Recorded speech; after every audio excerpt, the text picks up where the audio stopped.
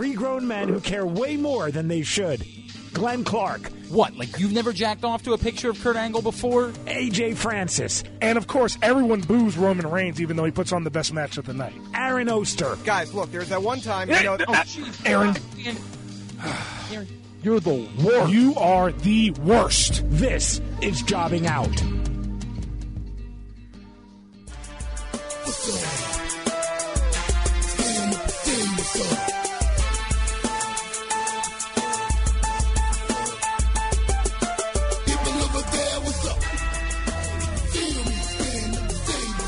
What's up? What's up? What's up? What's up? What's up? What's up? Not Glenn, he's tired.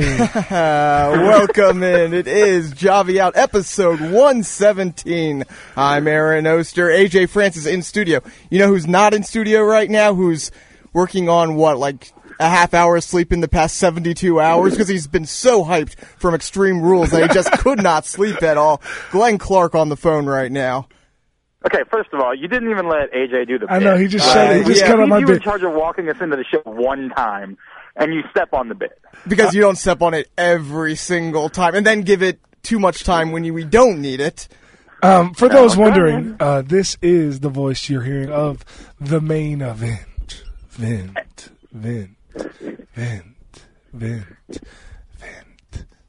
And you see, the only reason why I care about this week is because AJ actually was the main event this weekend, and I do owe him a little bit, so I actually felt it important that this week of all weeks, that he would get the opportunity to say that. So yeah, I there am you the go. main I've event, taken care of that. I'm backstage, before Extreme Rules, listening to Austin Aries and Neville go over the plan for their match. I'm front row at Extreme Rules, on the pay-per-view 100 times. People can't get enough of me. Is that what it is? People just can't get enough of me, And by the way, I'm also celebrating. This past on Friday, I was celebrating Roman Reigns' birthday with him at Jimmy's Famous Seafood with R-Truth and Alicia Fox and Mickey James and your number one contender, Samoa Joe. Yep. Well, you suck, but I do appreciate you bringing me backstage on Sunday. So, yeah, all right, we have to deal with a couple things. First of all, Aaron, tell everybody what's coming up on the show this week. Well, that's it, because we didn't get to talk to you about this. We may have a big guest coming on, we may not. We'll see what happens this week. Are you serious? Are you kidding me? It's one of those things. Usually it works what out. A disaster. It usually works out, so we'll see if it works out. I don't even remember the last time it didn't work out, actually. All right, well, hopefully that's the case. All right, so nothing, essentially, is the answer. You guys are going to talk about what happened on wrestling this week. I don't know, because I've been in a hospital because I had a baby. Yeah, I had a baby. I mean, it actually came out of me. Like, they pulled it out of me. I ate so much the last few weeks that I gave birth. I mean, you did look pretty big on Sunday night, so, I could buy it. I could definitely buy it. Yeah, right. Shinsuke Our Angle second Clark son, is the name, right? Yeah, Shinsuke Clark. Yeah, that's right. Shinsuke Clark was born on Tuesday morning at 1:05 a.m., and I have been in the hospital since, and I have watched 0 of Raw, 0 of SmackDown, 0 of NXT, 0 of 205 Live, the whole thing. So if you have an NXT, that'd be pretty impressive right now. If you haven't slept, how did you not see any of this shit? You just not dedicated to your craft? Right, that's clearly what it is. I doubt your I don't care commitment to enough. Sparkle Motion. There was a moment, by the way, while my wife was in labor on Monday night where she looked at me and said, because Aaron's raising a kid, but he doesn't have his own. He hasn't been through that. AJ doesn't have kids yet. It's a long process, and there's a lot of waiting involved. So at one point my wife looked up and said, "Hey, is the Orioles game on?" I'm like, it's Monday. The Orioles weren't playing. I said, you know what we could watch, though? We could watch Raw. And this is my wife, who I love, and because I think we said this at 8:45 or something like that. She said, "No, you wouldn't want to start it at 8:45 because you haven't watched the beginning of it yet." And I was like, "You're right about that, baby. You are right." So 8:45 would have put you at 9 o'clock, which would have been the big segment. So. Yeah, you'd have caught the one that you needed to catch. But in and of itself, congratulations to you, Cigars All Around, this weekend when we're at Aaron's Bachelor Party 2.0, right before his wedding. We're going to a carnival. We're going to Topgolf. It's going to be fucking everything. Yep, and I'm not going to be able to drink because I have to drive home. So it's going to be a great night. It's just going to be that blows because wonderfully. You're going to be dressed as a sexy cop and not get the drink? Yeah. Yeah, I'm going to have to be sober through that experience. That's a great point. I'm not really looking forward to that at all. But no, it'll be a lot of fun, and I'm glad that I'm going to be because there was some real worry that I was going to be a part of this weekend. By the way, I'm glad that I like how for the past few months, apparently your doctors have been saying, "Oh, this is going to be a quick one. It's going to be 2-3 hours and 14 hours later." God, it was correct. We went in. She called me at noon on Monday and said, "Hey, well, she did say then they said it could come within the next 6 hours." So I said, "All right, I'll get over there." You know what I mean? Like I wander over, and it's 1:05 a.m. when it happens. My God, that was nuts. But yeah, so that's what's going on with me. Now, more importantly, we had a bet about the pay-per-view on Sunday. How'd that go? Well, it went really well for me and AJ. Yeah. Yep. I bet it did. And for you and Ben, not so much. So Ben and I tied. Correct. at Because the end. you thought what was our Noam record for the Dar. evening? Me and AJ were 4-2, and you and Ben were 3-3. And I believe there was one. I don't remember which one it was, but I said when I said, I'm like, this is going to be another one of those that I'm picking with my heart and not with my head. You picking Dar and Alicia Fox over Rich Swann and Sasha Banks? Well, I picked that because you're never allowed to win in your hometown. That was pretty legitimate logic on that one. There you're was not logic allowed there. to win in your hometown. Yep. What's crazy is then by you picking Alicia Fox, she rewarded you by what she called you. Well, we're going to get to that, I assure you. We're going to get to that, AJ. That's really the only reason why I bother to do a segment with you boys. I don't really care about anything else. That's just what we need to talk about. But yeah, so Ben and I are both going to have to do a promo in Gold Dust makeup this weekend. Or whenever we can do it. We got to pay off all the other bets this weekend. We're going to do Sexy Cop this weekend. I'm going to do the R-Truth bet that I still owe this weekend as well, and then I think that after that, all I'll have left is Gold Dust that I'll owe you boys at that point. You're still missing Hacksaw Jim Duggan. We got to do the hoe. Oh, Aaron and I both have to do. Do you want to do that this weekend, we too? Can do that. We can do that. We can do that at the carnival. Right. And since I attempted to pay off the Alexa Bliss thing on Sunday, and AJ was not there, we agreed the next time we are all in studio is when I will pay it off. Well, but we're not going to be together again in studio for like 6 months. Well, no, I mean AJ's going to be back in town. He'll be able to do it. Well, hopefully, presumably he will be back in town. So yeah, I think you should have to do Alexa Bliss makeup this weekend. It's not going to be this weekend. Why? Because it's not going to be this weekend. It's just not going to be. Why? Because I'm already dressed up as a sexy cop. It's my wedding. I'm not going to put on makeup this weekend. Why can't you put? Because I tried to pay it off this weekend and you refused to show up. And I refuse. Oh yeah, you're right. This is classic. Why Aaron is the worst human on earth. Hold on, Glenn. Aaron did tells I me. not Aaron say I would absolutely do it? I didn't say that wasn't the point. Very well defend Aaron. He did actually have the makeup at the show. Okay. Now, why he wouldn't have already put it on, I don't know. Because you guys weren't bring there. The makeup at the show. Okay. And said, yeah. I'll go put it on, and then I said, no, you can't do that. AJ's not here. Okay, yeah. And here's the reason why, though. This guy, Aaron, says, I refuse to show up. No, dude. On my way to Baltimore, I got a text from my boy Sarat, who is Sasha Banks' husband, and says, hey, bro, you want to come backstage before the show? I got 2 backstage passes for you if you want to come. So obviously I went backstage before the show and didn't come to the bar where you could have put it on. I'm sorry I went backstage of a pay-per-view, and I'm such a dick for doing priorities. You have your priorities. Clearly it's not seeing me in Alexa Bliss makeup, so there you go. Why can't you do it while you're a sexy cop? Why couldn't I? Hell, I should be doing it right now. That would actually be really amazing. If you were both a sexy cop and Alexa Bliss at the same time, that's why that would be pretty funny. That would probably get us the love from Alexa Bliss that we failed to get that Steve Miggs got the last time. I will do it the next time we are in studio. So you won't. I'm not going to do it at the night before my wedding now. Why? Because I'm not going to do it the night before my wedding. I'm just not going to do it. Why? You've already not done it for 4 months. Hold on. I tried to do it yesterday. Okay, you want to take credit for trying to do it on Sunday when you have multiple days where you didn't try to do it? First of all, what? You said when you first were supposed to pay it off. Let me finish. Glenn you have yet said to Sunday, let me finish. Studio. You've yet to let me finish. Did you or did you not, when you were supposed to pay it off initially? Initially, yes. Did you or did you not not do that. I did not do that, correct. And then you had another chance to do it. And did not do it. And did not do it. So now because you had an opportunity to do it 4 months post-haste, Yes. you're supposed to take credit for that? No, I'm not taking credit for it. I'm just saying we're doing now what Glenn said on Sunday when we are in studio. So there we go. Well, no, in fairness, I said we would do it this week. You said we were And all you're in not doing studio it this week. either. Hold on. You said because specifically we had to all be in studio. You said that was your logic. Well, we have I to wasn't all really be in concerned studio. about myself. I just knew that AJ would be bothered if he wasn't there. You I said, couldn't- but you said all of us. You said, Are we Yes, all I not agree gonna on be- that. You're putting words in my mouth. Are we I'm all? not- no, but I the- said- Are I we did say all you not? won't be happy Are about we that. all not going In to be studio this sexy week on the cops? show. Why is it in studio now? Why does it in studio matter? Because that's what we agreed to on Sunday when you were not there. Then how did I agree to it?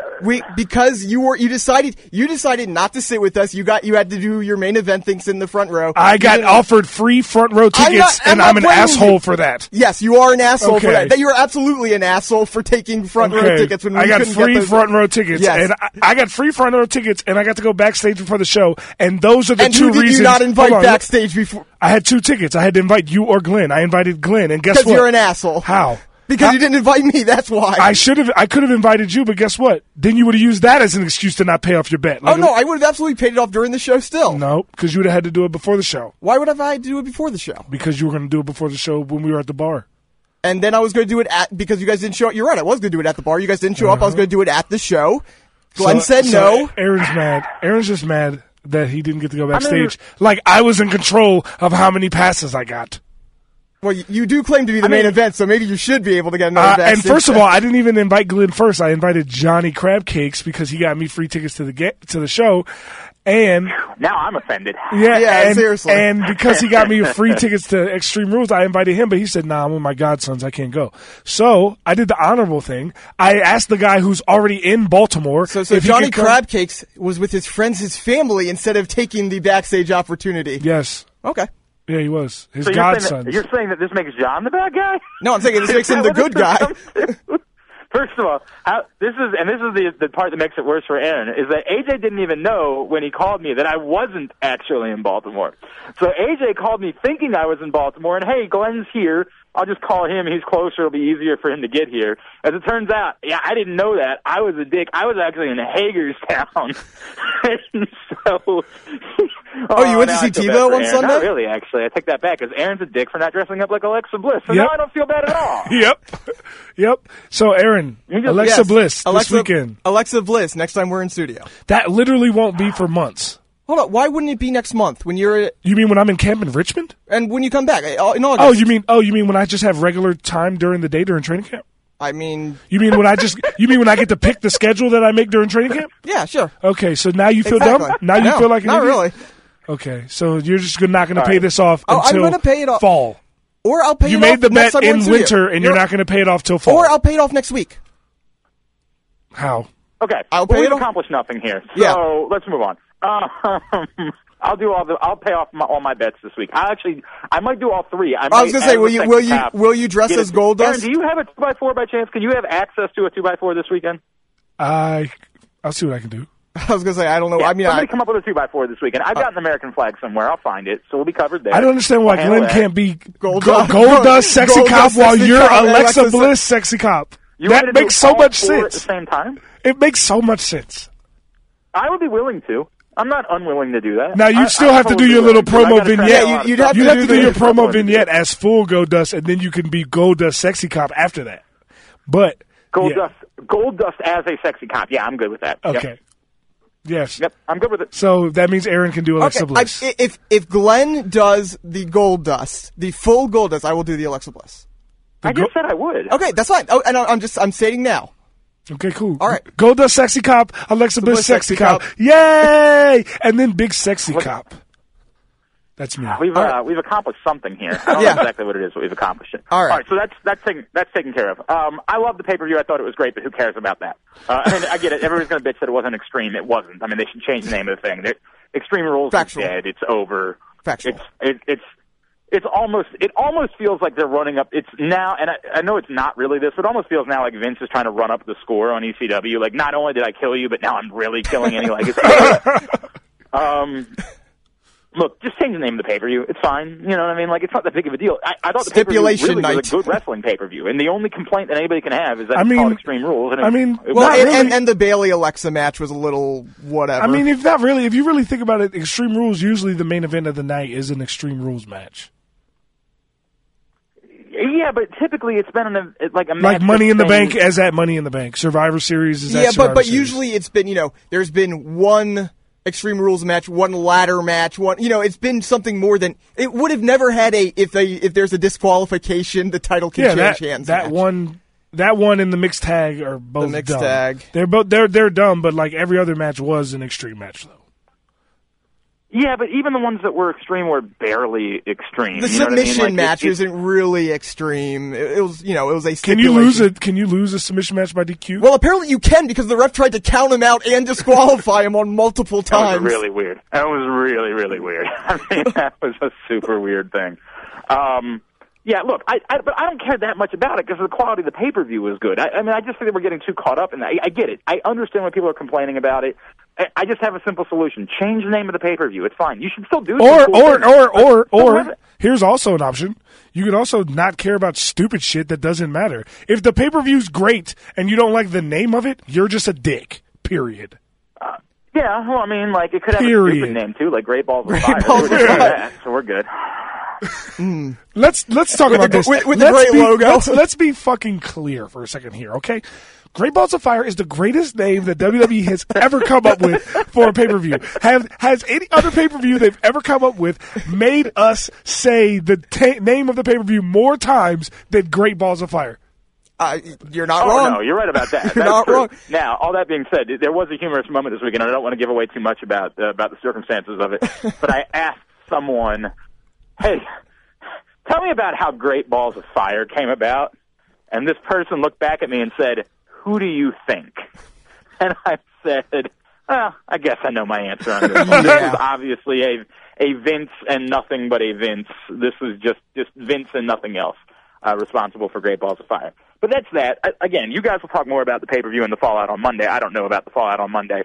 That's not what I'm here for. I'm here for one thing, and that's, boys, we all have our own tropes on this show, right? Like, we all have our own things, some character qualities. Yeah, for example, Roman Reigns. For example, Roman Reigns was involved in the best match at Extreme Rules. Sorry, which is something that AJ will constantly tell us about. No matter what is going on that week, at some point during the course of the show, AJ is going to tell us about how great Roman Reigns is.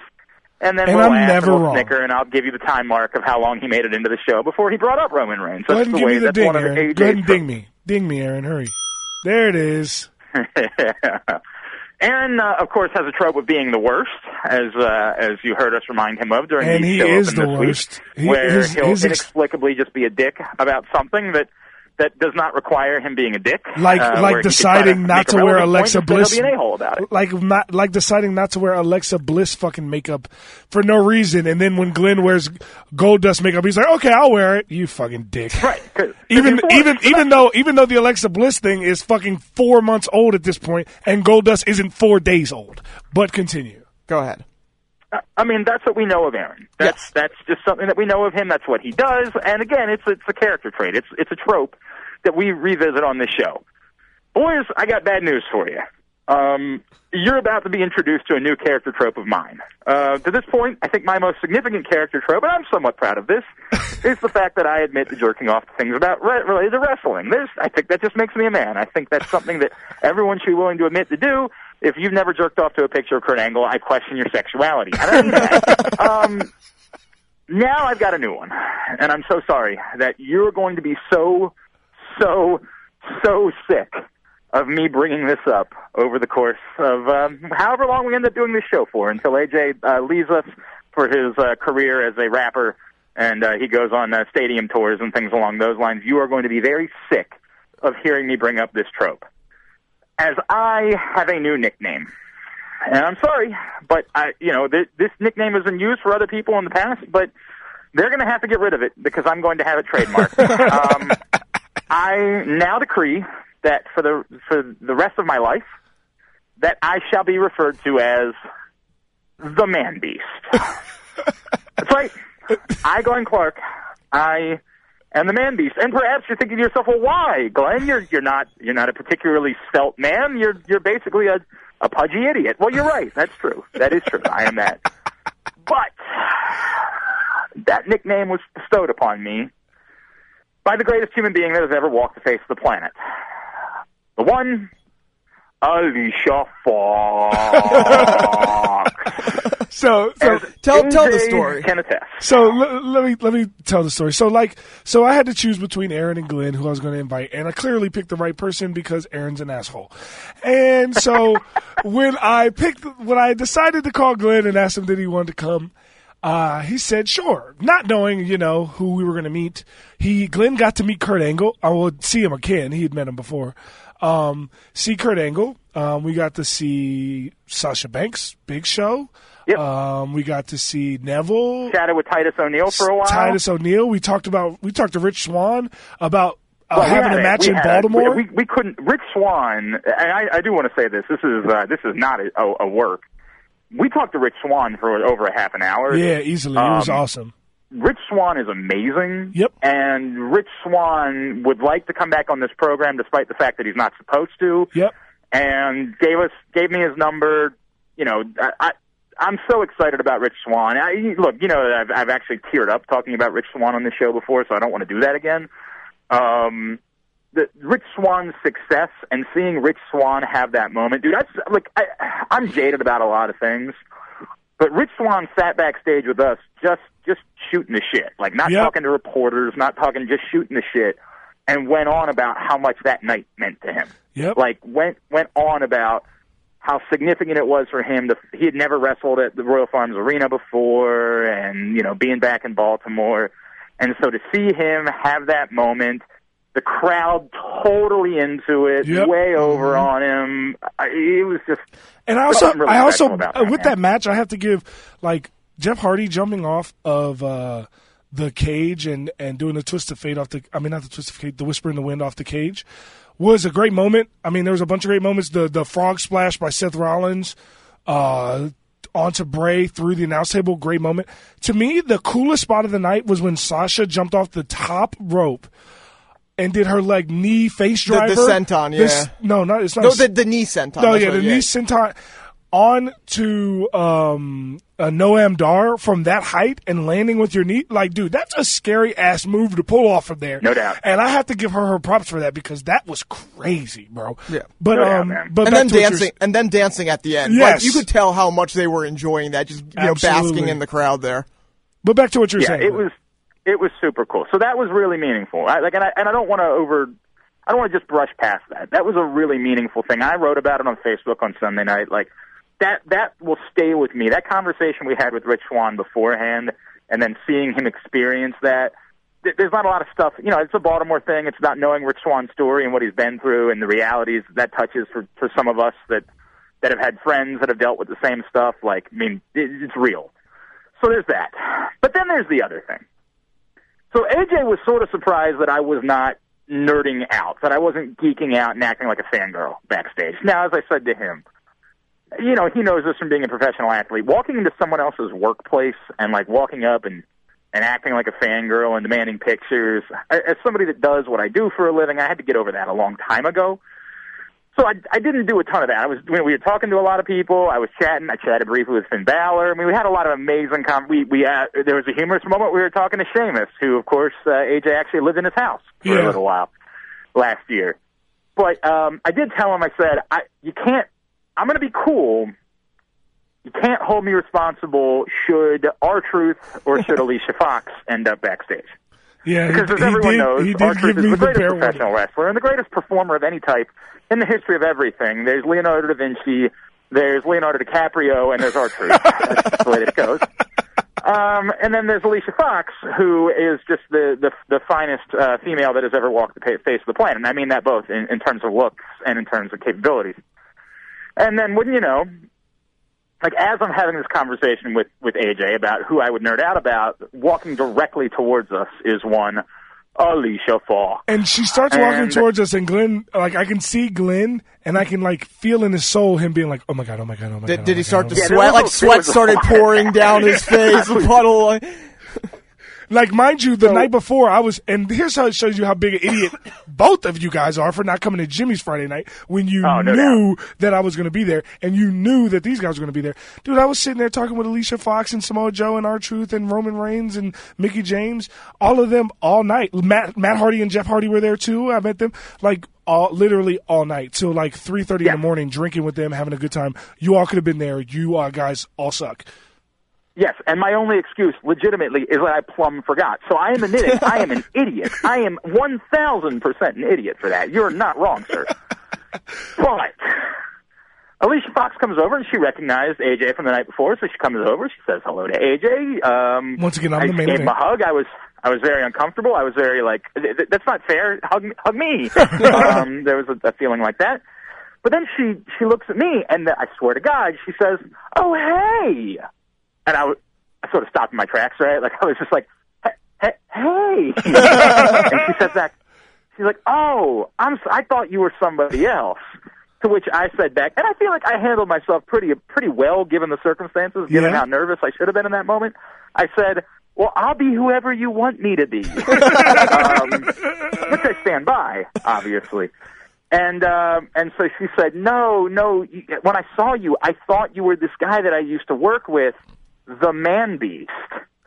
To which I said, "Oh, yeah, I am." I certainly am. Now, here's my question. Did she think you were Rhino? No, it wasn't Rhino. It was somebody else she had worked with. Like, I was going to say, she used to work with Rhino. He is the Man Beast. No, I understand. Right, no, I get that. And how that mistake would have been made, I don't possibly know, because I look nothing like Rhino. You're built the same. I don't know who the Man Beast is either, but I know this much. I am the Man Beast. You're the Man Beast. That's the way it goes. Whoever now. he was, he no longer matters. Yep, Glenn the Man Beast Clark. And understand that whenever you attempt to degrade me in any way, and I just want you to know this, I will have the ultimate comeback. Because you're going to try to say something like AJ at some point is going to say, "Glenn, your opinion doesn't matter because you suck." And I'm going to say back to him, "Oh, is that true, AJ? Were you called the Man Beast by Alicia Fox?" Hold on. Let's test it out. Let's see if it really fits. Okay. Welcome into Jobbing Out. This is AJ Francis introducing you to episode 117. I am joined by Aaron Oster of the Baltimore Sun and Rolling Stone and the Man Beast. I thought you were going to go east. Yeah, I thought so too. But just the t's work. I guess you know, we got to work it out. We got to work out the kinks. But yeah, we can get it going. Yeah, I'm gonna practice it. I got time. I'm still gonna be in the hospital for the rest of the day today, so I got time to figure this thing out. But I assure you, I will have this all worked out for you, and you will be so sick and tired of this trope. You might stop listening to the show because I will not let go of the fact that Alicia Fox, the greatest woman that ever walked the face of the planet, referred to me as the Man Beast. Oh man. That's me. That's me now, boys. And I don't really care about anything that happens moving forward. Honestly, that night could have gone however. It could have been the worst pay-per-view in the history of pay-per-views. It wasn't going to matter. Because that night, that was the greatest night of my life. And he says in the hospital after his second son's birth. But we're going to have happiness because of that moment. Well, I'm glad that it tickled your fancy. And I'm so much... Margaret, I hope you're not listening to this. Yeah, right. She doesn't listen, neither does Tots. And, yeah, we're good. We're good. I assure you. And then, but hey, I am so glad that I was able to, bestow that moment upon you and not give it to Aaron. It does mean a great deal to me, and I will not forget that, and I have no idea what I can do for you, probably nothing. But if I can, I will do it one day because you provided me something that really, really, truly will change me as a human being. There will be more, you go Have you back changed and you look your at business certain, card demarcation yet? points in your life. Like for a lot of people, it's when they get married, it's when they have kids. I don't really care about any of that stuff. That doesn't mean much to me. But the moment that Alicia Fox called me the Man Beast, that will stick. That will be the moment. 30 years from now, I'll be sitting down with some friends, and they'll say, Hey, do you remember when Trump was elected? And I'll say, hang on a second, let me go back. Well, it was before Alicia Fox called me the Man Beast. I bet it was 2016. 6 months BM before Man Beast. Yeah. Yep. That's 6 months BM. Moving forward. Yeah, your life is going to be full of BM now. That's no different than it's been to this point. We're good. All right, literally my wife is calling my phone right now to ask me to return to the room for whatever nonsense is going on there. So I got to go clean up. Is there anything you wanted to say about Extreme Rules other than that before we let you go? No, I really, honestly, I couldn't. I was so surprised that people were complaining. I thought it was largely a very good show. Maybe some of that, and I don't know. Maybe still basking in the man beast glow. Just being there, I think, changes a lot of it. I thought it was a great live show. It was fantastic. Anybody that had a problem with it was a great match. Stupid. Anyone who had a problem with that pay-per-view is stupid. The pay-per-view was great. Yeah, what was the match that you didn't like? The fucking pre-show match was incredible. Kalisto and Apollo Crews put on a fucking show, literally, and the show just built from there. Even the mixed tag match had one of the best spots of the night, and the crowd was amped. What more do you want? The women's, you could complain about maybe you thought the women's match would go a little longer and that Bayley would actually get some offense in. But, if your purpose is to get rid of the feud with her and Bayley and to establish Alexa Bliss as a top heel in the company with the title saying, you know what? We need her to look like a badass, and we need Bayley to go back to babyface, white meat, Bayley. They need to do something after Sunday night. That's what weird. you guys wanted. You guys want her to lose a lot, so we can like her a lot. Want her to be the lovable loser. Look, my complaints about Bayley are how they handled it at this point, not what happened on Sunday. I don't have a complaint. I would have liked her to get a little more offense in, but yeah, for sure. That's all. It just I didn't expect that, but I was fine with it. I had no problem with it. I was genuinely surprised by the Austin Aries thing. I can't believe they did that to Austin Aries. Now, if something's already happened this week since then that gives more clarity to it, then you guys know that I don't know, then that's great. But I cannot just believe beat the shit out of TJ Austin Aries. Yeah, I didn't see 205 Live. Though that was something that I saw in the replay that we didn't see there is Aries smiling after the match. So that might have been something that played off a little better on TV than it did in the arena. Just because you saw that, I guess Aries has something up his sleeve. I don't know what it is, but yeah, that was weird. Yeah, I was really taken aback by that, genuinely taken aback by that. But look, again, the match was very good. The whole thing to me, the show was very, very good. I thought it was a very good pay-per-view. I thought it was a logical decision. The argument for going with Samoa Joe makes a lot of sense. We kept talking last week about this being a one-time pay-per-view thing, and that leaves all of these other matches, which I think are bigger pay-per-view types of matches, available for bigger pay-per-views. You don't blow off Finn, and you don't blow off Bray, and you don't blow off... There's a lot of stuff that you can do at bigger pay-per-views. In the meantime, Samoa Joe is very credible and very deserving of an opportunity like this, so I have no beef with that. I think I'm stupid for not thinking about that beforehand. It was a great show. It was a really, really great show, and so I'm thumbs up all around. Now let's start working on Money in the Bank. Okay. Which they did. Obviously, you didn't see it, but they did add some things, which we'll get to in segment 2, I guess. But yeah, they definitely followed up. I know you didn't see it, and I can't believe you haven't seen it on YouTube yet. The Joe follow-up to that. I've heard a ton about it. I know you sent me a text about it, dude. I just, Yeah, no. Bro, We'll get to that as soon as you hang up. So hang up so we can actually talk wrestling here. Yeah. All right. Don't forget, again, you do not tell me when to hang up because I am the man. That was the first time it actually flowed, and it worked very well. I'm proud of you. Glenn Clark. All right, so he was worthless. I don't know why we really had him on this show at all, but you know what? It's good for him. We're glad he had a kid. I'm really upset he didn't name him after a wrestler or after Boy Meets World, but whatever. Yeah. Whatever. Shinsuke Angle Clark, I think, has a really nice ring to it. Or even Shinsuke Angle Ron Killings Clark. Ron Killings Clark, too, or Shinsuke Fox Clark. Shinsuke Alicia for a dude. Very mystique. Adds a nice mystique to a kid's name when his name's Alicia. His name is Alicia?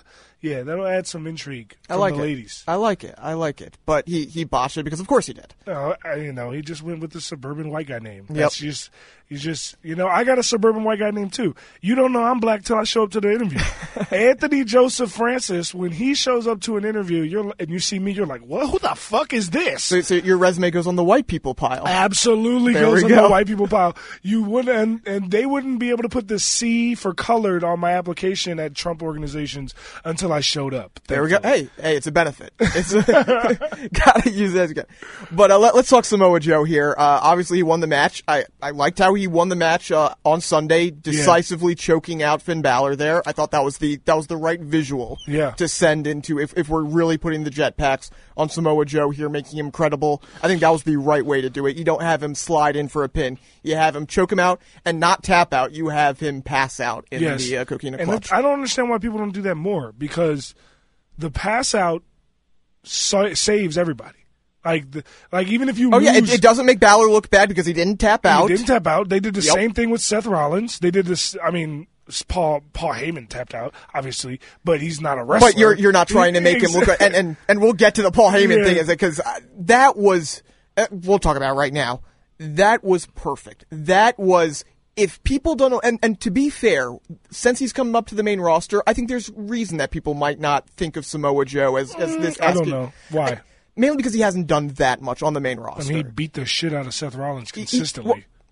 Consistently, he beat him once, and then he didn't beat up anybody for 2 months. He wasn't on WrestleMania. You know, he was basically kind of a peripheral figure for 2 months. He was beating the shit out of people working with Kevin Owens. Like, they were beating the fuck out of people. Working with Kevin Owens. Like, he never had that one moment like he had on Monday, which I felt he literally snapped Seth Rollins' leg. Well, again, that's a moment. But that was 5 months ago at this point. That was the moment, and he looked good. And then after that, because he was injured, because he didn't have somebody else to, he kind of almost went 50-50 with Sami Zayn. Like, he wasn't that ruthless, basically, he wasn't that guy that we had seen 10 years ago in TNA, like in the prime of his career, the Samoan submission machine, the bulldozer, the guy you can't stop, Samoa Joe. And Monday night, when he dropped that mic, when he got in Heyman's face, when you picked up, I'm going to do this, I'm going to do that, that was when, this is Samoa Joe. This is the Samoa Joe that the indie fans fell in love with 10 years ago. This is the guy we didn't see at the end of the TNA run. We saw it a little bit in NXT, but he wasn't quite as vicious in NXT. He was an ass kicker, but he wasn't vicious. I don't know. I feel like you're mincing words here. I feel like he was very vicious and whooped a lot of people's asses. But not menacingly like that. He was an ass kicker, but he wasn't like a menacing, and it's a slightly different thing, and you don't have to agree with me on this. But I think that this was this personality. He was literally covered in blood fighting Finn Balor. I mean, him and Finn Balor had literal wars together. But that was it. They had wars. It was a back and forth thing. It wasn't I'm bigger than you, I'm going to kill you, and there's nothing you can do about it, which we had seen in the past from him, but we didn't really see next because he usually was facing a guy who was about his size. And that one segment, I was like, that finally. So you expect to see that versus Brock Lesnar? No, but I expect to see it when he's not fit. But that's how you pick it up. You put him in, I can destroy anybody. But now when I face Brock Lesnar, I'm on that page. I can kill all of these guys smaller than me. Now I'm facing this, and we are going to have that war that you were talking about. And I hope. But the only problem with that is that he doesn't face guys smaller than him. Seth Rollins height-wise is bigger height-wise, than him. but he Roman looks Reigns bigger. is bigger than him. Bray Wyatt's bigger than him. Like, literally, Finn Balor was the only person in the match smaller than him. Which is honestly one of the. I'm a little. If I'm looking way towards, post Great Balls of Fire, I'm a little concerned, and I'm hoping that it's not just, I'm here to be fed to Brock, and then I kind of go back into the mix. I hope that Monday was the start of something. Hey, we are going to get a mystique going around Samoa Joe, where he is. However you want to position it, I want this mystique to go around him. We'll see exactly what happens, but I was thrilled with the way they used Joe this week. That's basically what it comes down to. I love that. That was Heyman's. I like the idea of dropping the mic and telling that was all Heyman. That he had talked about it kind of. I remember in a Q&A, or a one-man show, whatever he was exactly doing, talking about how. A sleeper could get really over if you sell it in a certain way, if you really build it up. And it was pretty much right there, kind of saying, you're going to feel the life fade out of you as my arm is around. That awesome. Just straight up awesome. Yeah, it was. It was absolutely awesome. And what is crazier to me is that, I am so excited about the Samoa Joe angle because he's one of the few guys that can credibly work a 20-minute match with Brock Lesnar on the roster right now. Mm-hmm. Him, Bray, Roman, Seth, Finn. You couldn't even get a 20-minute match out of Dean, so I can't say Dean. Right. And I hope they let him have a match. I want a real Brock Lesnar match. I don't want this, you can incorporate suplexes in, but I don't want to see the Suplex City thing. I want to go back to what Brock Lesnar was, one of the great all-around wrestlers. Yeah. I want to see some mat action between them. Because that's the thing. Samoa Joe, he can brawl with them. He can work the mat with them. He can do a lot of different things. Let them go at it. Let's see a Hoss battle and just go at it for, like you said, 20 minutes.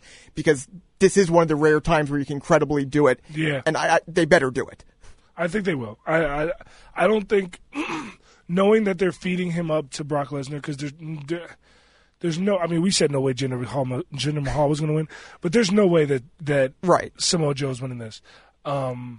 Because SummerSlam's around the corner, unless they're going to do a rematch at SummerSlam, but you know what I'm saying? I don't buy it. Yeah. Unless it's a situation with Heyman kind of. I mean, now that I think about it, if you tell me that Samoa Joe chokes out Brock Lesnar, and you're already doing a little change here, because Samoa Joe is positioning himself as the heel, which presumably means they're going to position, he may not actually be a face. I mean, Brock Lesnar's a face every time he comes out. Well, yes, he's going to get, but they're positioning Brock him. Lesnar hasn't been booed since like 6 months after he beat the But this Streak. time they're actually positioning him as the face in the situation. So there is some sort of change going on here. We'll see if that applies to the match and exactly how they do it and how that applies to the rest of it. So if you wanted to tell me that, especially after... I feel like Brock Lesnar's been positioned as the face since he won the title. Because if you remember, the first person he was going to face looked like Braun Strowman, because Braun Strowman took out Roman Reigns, and we were all thinking that this was building to Braun Brock, right? Which would mean that. Oh, so after he won the title. Okay, yeah. Yeah. I mean, it's hard to say he's positioned because he hasn't been on TV Yeah, since. but I was just saying that the few times he was, that's what it looked like. But yeah. It's going to be good. I can't wait for that match. I'm excited for that match. I am too. I think that should be a great match. I think that it also opens up the possibility of other matches. As Glenn said, because, Joe, you can put Bray against, we could have said Finn, but it seems more like Rollins, which I think makes more sense right now. I like that idea. I don't know what exactly to do with Finn. That's the one concern in all of this. I think you're going to see Roman Braun. I think Braun's going to return before Great Balls of Fire. I think you might see Roman Finn. Or Roman Finn. I wouldn't. And I think that one of them is going to end up turning. And I think I could see a situation I think it would be Finn in that case. But maybe. Finn with the Balor Club. Finn with the Balor Club or Roman with the Balor Club. I mean, that would be awesome. I just don't buy they would do it. I mean, Finn's hot, man. Finn is more than one way. And we talked about it before, but here's the thing. Here's the thing that you guys are overlooking with the fact. Finn's a good-looking white guy. Yep. I'm not overlooking that. And because of that, he's white hot. The fans love Finn. He's a good-looking. He's shredded. You know what I'm saying? Yes. Like he's Finn, if he was 4 inches taller, he'd be Vince McMahon's wet dream. Correct. But Roman is the poster child at the moment, and that feud is going to be. I think that's the feud that we're going to see, and I think it's going to lead to Braun, Roman, Finn. I think you could potentially see a Braun, Roman, Finn triple threat match at Great Balls of Fire for the number one contendership. That's reasonable. I could absolutely see that. And then that would solve what to do with Finn Balor, because right now I'm not. It's just not clear right now what they're going to do with Finn Balor. There's a number of things they could do, and that's definitely one of them. I also wanted to say this. So I was talking to the Hardys on Friday, and when we talked, I asked them like what their plans were, after they lose the titles. And I didn't even say like lose the titles, but It was clear that because I assumed they were going to lose, and they did. Yep. And they were like, "Well, we don't know anymore." But when we first got here, their initial plan was to have Jeff eventually go over to SmackDown and get a singles run as Jeff Hardy and have Matt be broken by Bray Wyatt. I mean, that makes all the sense in the world. They that they love Jeff. They really have always, maybe not always, but since 2003, they've loved Jeff Hardy as a singles guy, probably even more than a tag specialist. Yes. Also last weekend up at Wizard World Philly, I was watching a panel that they did, and he pretty much Matt said straight out, you never know for sure, but it's happening sooner. I think someone asked, "Are you broken right now?" My condition is contained, but I can guarantee you it won't be contained for long. Something along those lines. I love him. They're big. Like, they're way bigger. Like, when I got a picture with them, they're actually much bigger than I ever thought they were. Like, I thought because, they're high-flying tag team. Like, Jeff's like 6'2". Yeah. Like, Matt's like 6'1", 6 foot. I thought they might be like 5'11", 5'10". They're low. They're big dudes. Oh, yeah. And I think that, I'd love to see Brother Nero, Broken Matt. And I'd like to see them together before breaking up. Maybe you have them feud, or maybe that's what you do. You have them feud, and that's how you separate them. So I'd like something to do together before they break up. But that makes a lot of sense, too, because you really don't need Brother Nero. You don't need Brother Nero. I do think it helps the package, just because I don't trust them to push Matt on his own, while I would trust them if it was Matt and Jeff together. Yeah. But that being said, it makes all the sense in the world to push Jeff over to SmackDown. Yeah, for sure. What else coming off of there? We talked about a little bit about the women's title match. Alexa went over. Like I said, I was surprised by that. I still think Bayley should have gotten at least, a couple swings in with the kendo stick. It was weird she didn't. Not the worst thing in the world. Then they clearly need to rethink what they're doing with Bayley, because I think Sunday night showed that. I think that it's clear what they're doing with Bayley. They're doing with Bayley what you guys all bitched and complained about they didn't do with Bayley. Right. It doesn't make sense to me. Everyone bitches and complains. Well, Bayley comes up and she wins the title. What kind of babyface is that? That's not who she was in NXT. Blah, blah, blah.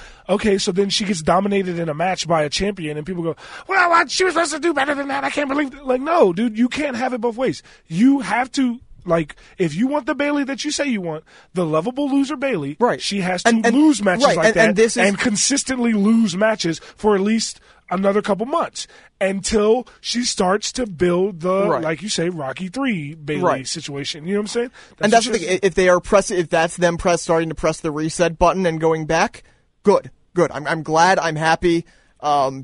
It shows that they're aware of what's going on, and they're at least concerned about what just happened on Sunday, because that's the first time I think she's ever been booed under the WWE banner or NXT.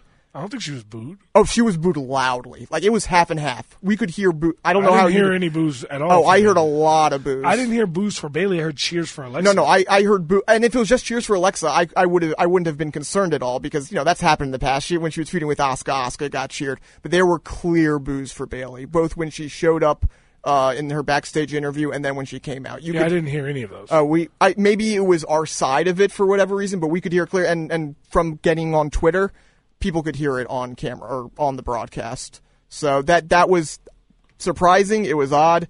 Alexa winning, no brainer there. I like how they're setting it up, where I don't know if it's a full Nia face turn, and to have the other people involved, I think really helps that. So you don't necessarily have to fully turn Nia heel or turn Nia face. So you have a little bit of a buffer there. I think it makes all the sense in the world. Yeah, and I'm looking forward to. I think this is going to build to Nia at Great Balls of Fire working a great match. I don't think she's going to get the belt, though. I think that at this point it's Sasha Alexa at SummerSlam. I think that makes sense. I think that, and I don't think. I mean, you could throw Nia in there if you wanted, but I think that the match people want to see on Raw from the women's division is Sasha Banks versus Alexa Bliss, period. Yeah, unless they're still holding on to Sasha Bayley, that's absolutely the match there. Yeah, absolutely. A couple things from Raw. You still have the thing with Enzo and Cass, which took that interesting turn. I don't know. My hunch is still it's Cass. It seems most likely right now that it's Cass. But they did, plant the seeds. I do like how they keep showing the revival in the back. Yeah. Nice little detail there. And it could be anybody. They could pull a swerve on us. They're doing that really nicely, I think. And I think it'll eventually be the revival. I don't think that you can. I don't want to see Cass by himself. I don't. Like, everybody that boos Enzo, you're an idiot. Like, Enzo is fantastic. Who you think Cass is writing those lines? You think that Enzo's coming up with all this dope material on his show and then being like, "Hey, Cass, what do you think is going to work well here?" No, he's giving him those lines. Like, Enzo is the driving force behind that. You don't want to fuck that up. No, I don't want to fuck that up. No one wants to fuck it up, but they see the writing on the wall that Vince sees Cass and sees him as a single star. Like, I would, that's Vince for you. Yeah, but he might be a single star in the future, but who's he going to get? He going to get a spot over Roman? He going to get a spot over Brock? He going to get a spot over Finn? He ain't going nowhere. I don't disagree with anything you're saying, but has that ever really mattered? He going to get a spot over Dean?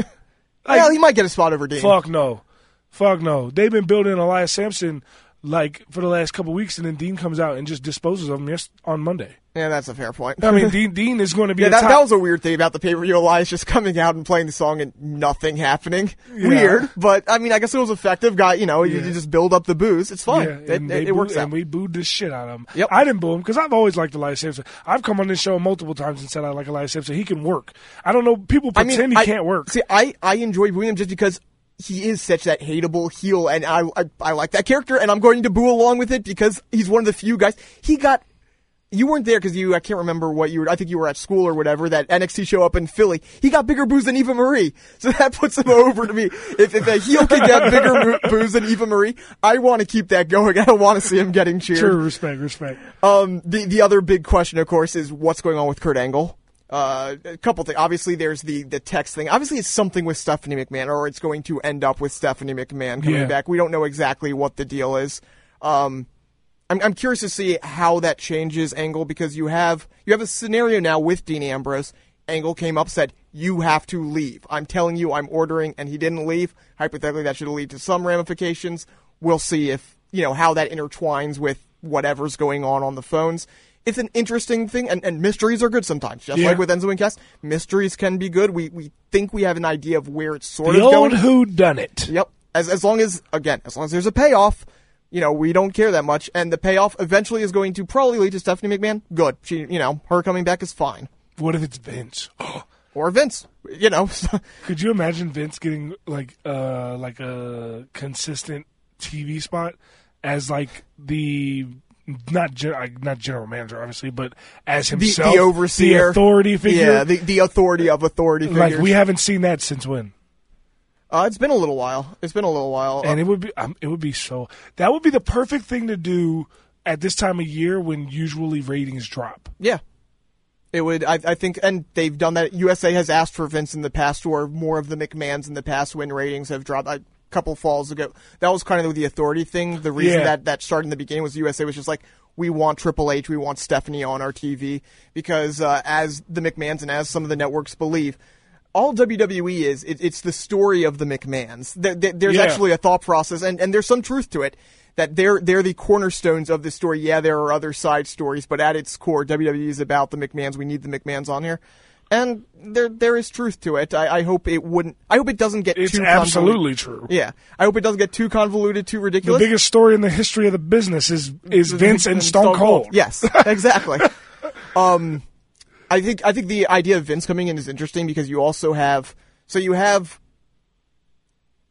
Angle kind of, doing some things that seem a little bit weird, getting in people's faces, both good and bad ways. And you have the same thing going on with Shane over on SmackDown. So I could absolutely see Vince coming in saying, you know what, you guys aren't getting the job done.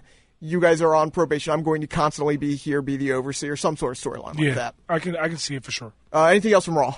No, that's enough. That's enough. Yep. That's enough. All right, when we come back in, we'll talk SmackDown and whatever else we have to wrap up as far as the WWE branch goes. Glenn on the line, off the line right now, and of course, AJ Francis. I'm Aaron Oster. This is Jobbing Out. Baltimore, it's time. Time for Major Golf. Time for golf's legends. Time to get up close and see it live. Get your tickets to see legends like John Daly, Colin Montgomery, and three-time defending champion Bernard Langer at this year's Constellation Senior Players, July 11th through 16th at prestigious Cave Valley Golf Club. Tickets start at only $20 and kids get in free. Visit cspgolf.com to learn more today. Hey, this is Stan the Fan, the old wily veteran of Baltimore baseball talk. While my fastball might not sit at 95 miles per hour anymore, we'll get by talking baseball just the same. Every Saturday morning from 10 to 12. Craig Heist will be co-hosting most weeks, and together, our baseball Rolodexes will provide you, the listeners, with some compelling talk about the national pastime, the teams you like to root for, and all the machinations going on within the 2017 baseball season. That's the Bat Around, every Saturday from 10 a.m. to 12 p.m. Listen here or see us on Facebook Live. A new summer menu with 2 great new items at Chick-fil-A Nottingham Square. First up, the Smokehouse Barbecue Bacon Sandwich. It's Chick-fil-A's signature grilled chicken and new bacon glazed in a brown sugar pepper blend. Served on a Hawaiian-style bun with Colby Jack cheese, green leaf lettuce, and a zesty Smokehouse barbecue sauce that's crafted specifically for the sandwich. They also have the watermelon mint lemonade. You can get it as a regular or a diet lemonade. It's got all natural watermelon and mint flavors, and it's complimentary to the Smokehouse barbecue sandwich. Get to Chick-fil-A Nottingham Square, 5198 Campbell Boulevard in the Nottingham Square Shopping Center. Tell Steve Pavlovsky we said hello, and get there before August 19th because these items are available for a limited time only. Latest edition of Press Box is available now. On the cover, Rich Dubroff profiles Orioles first base coach Wayne Kirby, who is wildly popular among fans. Ravens beat writer Bo Smolka breaks down their roster, post-NFL draft, and much more. Press Box is available for free at over 500 area locations, including 60 Royal Farm stores. You can also find the entire edition as well as the best daily coverage of the Orioles, Ravens, and Terps at PressBoxOnline.com.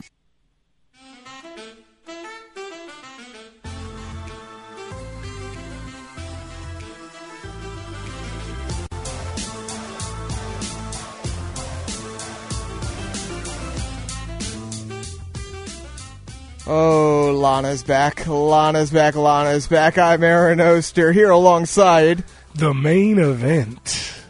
AJ Francis of the Washington Redskins. And what else would we come back in with? Because Lana is back. Lana's amazing. Lana's back. First things first, Lana is great. Second of all, I'm surprised that they didn't get rid of her accent. I don't know why WWE pretends like people don't... Like, people from England... When they leave England with their English accent, if they live in America for, I guess at this point, Rusev's been around for at least 5 years. So when they leave for 5 years, they lose at least some of their accent. It happens to people. I lived in Florida for 3 years, and now I say things that are Florida terms and slang, and people up here in Maryland are like, what are you saying? Same thing when I go down to Florida, and even though I didn't grow up in D.C., but I was in high school in D.C., and then I played in college with a bunch of guys from D.C., so I say things like mo and ja-like and all types of D.C. slang, and people are like, how you get that? You're not even from D.C. I'm like, man, I just spent so much time around D.C. people. It happens. WWE, let's let it happen. But I digress. Yeah, I mean, my only thought process on that would be that maybe they're unsure about this, and they're thinking, okay, if we keep her accent, then when Rusev comes back and we want to inevitably put them back together, okay, she can just be the Ravishing Russian again, and we don't have to explain why her accent comes and goes. Yeah, but and I don't get why people have a problem with her getting this title match. Naomi asked for the match. She's the champion. She said, I want to fight her. I will put my title on the line. Literally, that's all you have to, that's all the work you need to do. Yeah, I mean, period. There were, Shane has pretty much established you don't have to win to get a title shot or to get a shot at a title shot because, Jinder got in the match without winning at all. So that's saying, for him to all of a sudden say, hey, you need to win to get a shot at the shot, that was kind of weird coming out of there. So yeah, but if Naomi asks for it, I think that if I'm the people in the women in the Money in the Bank match in character, I'm a little annoyed that I'm not getting a shot at the title because I worked hard for it and Lana just walked in and got the shot at the title. So if you want to make a storyline out of that, I got no problem because in character, they should all be pissed off right now that they all have a 1 in 5 to get a shot at the title. But the thing is, Money in the Bank, the reason why they shouldn't be pissed is because, honestly, a shot in the Money in the Bank match is truly a shot at the title. Equal to just a flat-out title shot. But again, it's a 1 in 5 shot versus a 1. Oh, you're right. It's a 1 in 5 shot, but in a one-on-one match, you can lose by disqualification or countout and not... I mean, you can win by disqualification or countout and not win the title. At the same exact time, like, you have to actually beat that person who's in the match and is the champion, and you don't know what kind of stipulation you're going to have in that match with them. And guess what? When you have to go in that match... Guess what you got to do with the champ? You got to fight a champ that hasn't fought the whole day. You got to fight a rested champ. Meanwhile, if you scratch and claw and win the Money in the Bank ladder match, you can fight the champ when they have their leg blown off. Obviously, having the briefcase is better than having a shot. Which, by the way, I also thought it wouldn't have been a terrible idea. Put Naomi in the Money in the Bank match. There's no reason why she. No, I don't like that. I kind of like it just because they. I get the idea, but I don't like that. I think it would have been fun just to have that storyline in there of Naomi having a chance to basically block the Money in the Bank, and then I kind of like the idea of the Money in the Bank holder also being the champ, because then you have that dynamic there. Okay, the person loses, so do they cash it in immediately while the person's celebrating? Do they hold on for a little while? I think anything that adds a new dynamic to things. That could be something that I could see them doing in the future. That would be cool little for the first women's one, but for the first women's one, yeah, and B, I think that they should probably do that with the men first to see how that shapes out. Strictly because we don't know anything about how the women's one's going to work yet. Like women don't have like a lot of women's matches aren't as long as the men's matches, and they're not as intense. Like John Cena got cashed in after an Elimination Chamber match. Right. He was literally blood gushing from his face. Yep. Like women don't get those opportunities. Like even when they do, like the kendo stick match. Right. That like if you cash it on Alexa, then she'd beat your ass with a kendo stick. You know what I'm saying? I mean, granted, it would probably be a situation where they come from behind and thwack her, but yes, no, absolutely, it's not exactly the same kind of dynamic. I would like to have the first one be just traditional. See how they use it, and I pray they don't use it the same night. I hate when they use it the same night. I agree with you. It's a great storyline prop. Let it go. Let it breathe a little bit. Yes. Sometimes it does make sense. Last year it made sense, and as far as the storyline goes, it made perfect sense. At the same time, I moaned for the next 2 months. Man, wouldn't it be great to have the briefcase floating around here? Yeah. So yeah. But also that women's briefcase looks great. It's the best one they've ever done. Better than the gold, better than the red, better than the blue. Period. It is the best one they've ever done. It is sick. It looks great. There's no denying that. And I'm so happy they went with white and not pink. Yeah, it wasn't pink. It didn't have a butterfly on it. Like there was nothing. It was different without being overly feminine. Yes. Good, wonderful, awesome. Absolutely. Hooray. What else did we have on Sunday night? Sunday night. I'm still thinking about Extreme Rules here. What else did we have on Tuesday night? Fashion Files aren't going away. Good, awesome, wonderful. It was the best edition of the Fashion Files yet. Period. Don't at me. I don't care what you have to say. This was the best one they've ever done. Their jokes. Well, first of all, it was just the Fashion Police part and the board. The board was amazing. Oh my God, Michael Hayes. Kidman. Oh my God. Here's looking at you, kid. Man, God, just great. I love Kidman went on Twitter after and he said, "Wait, I'm being investigated. Aren't there a statute of limitations for that sort of thing?" That's amazing. So like when they went, they're just so great, and that their segment alone was just so much better. I mean, was on par of anyone they've ever done. Then when you throw like the random, I thought the segment was over, and then the New Day's walking in the hallway, and I was like, "Oh, that was a great segment. I'm glad they did that." Blah blah blah. Then the New Day walks in, and now everything's black and white. And the New Day says, "How do we get black and white?" And we're black and white. It was amazing. Well, then they pull the romp-hems out of Big E's unitard, and he goes, "Hey, don't touch that! Oh, what are you doing? Not that!" I was dying, bro. I was literally laughing out loud. I was crying. Let's put it was a comedy segment, and the New Day were the straight men in it. Like, how wild is that? That's amazing. That has that ever happened before? Probably not. I don't think probably not. Like, there's never been a gimmick that could ever actually work with. It was great, and you know what? I'm still concerned that they kind of flowed out of credibility title because there's not many heel teams for them to fight with. It'll either be the Colognes or the Ascension every night. But if you keep going until you have something for them, like for the next month. But that's what I'm thinking. That's what I think. They don't even need to wrestle for the right, next and month. that's the thing. I don't think you can do it forever because then I think they lose their credibility as wrestlers a little bit. But if it's for another month or so, just keep them in. Here's how I think it's going to work out. I think that they're going to find out. And by the way, do you know who the girl is? Like, remember when they showed the girl in the silhouette of the woman from last week? Oh, yeah. Do you know who it is? I don't know. Okay, well, if you really look at the silhouette, it's Summer Rae. Okay, good. Like, if you really pay attention to the good to the good. to the silhouette, it better be. It's Summer Rae. Summer Rae needs to be back on my television. Good. I might be wrong. They might have that silhouette, but if you really pull up the picture and look at the silhouette, it's Summer Rae. They might use a different girl eventually, Right. but it's Summer Rae in the silhouette. Good. So I think that what they're going to do is they're going to spend the next month looking and finding out who that is. With these little vignettes backstage, they're going to find out who it is for the next month, and that'll give the Usos and the New Day enough time to work. I think the New Day the Usos are going to win, but they're going to win cheap, and then they're going to find a way to put the Fashion Police in the match For Battleground? Well, yes.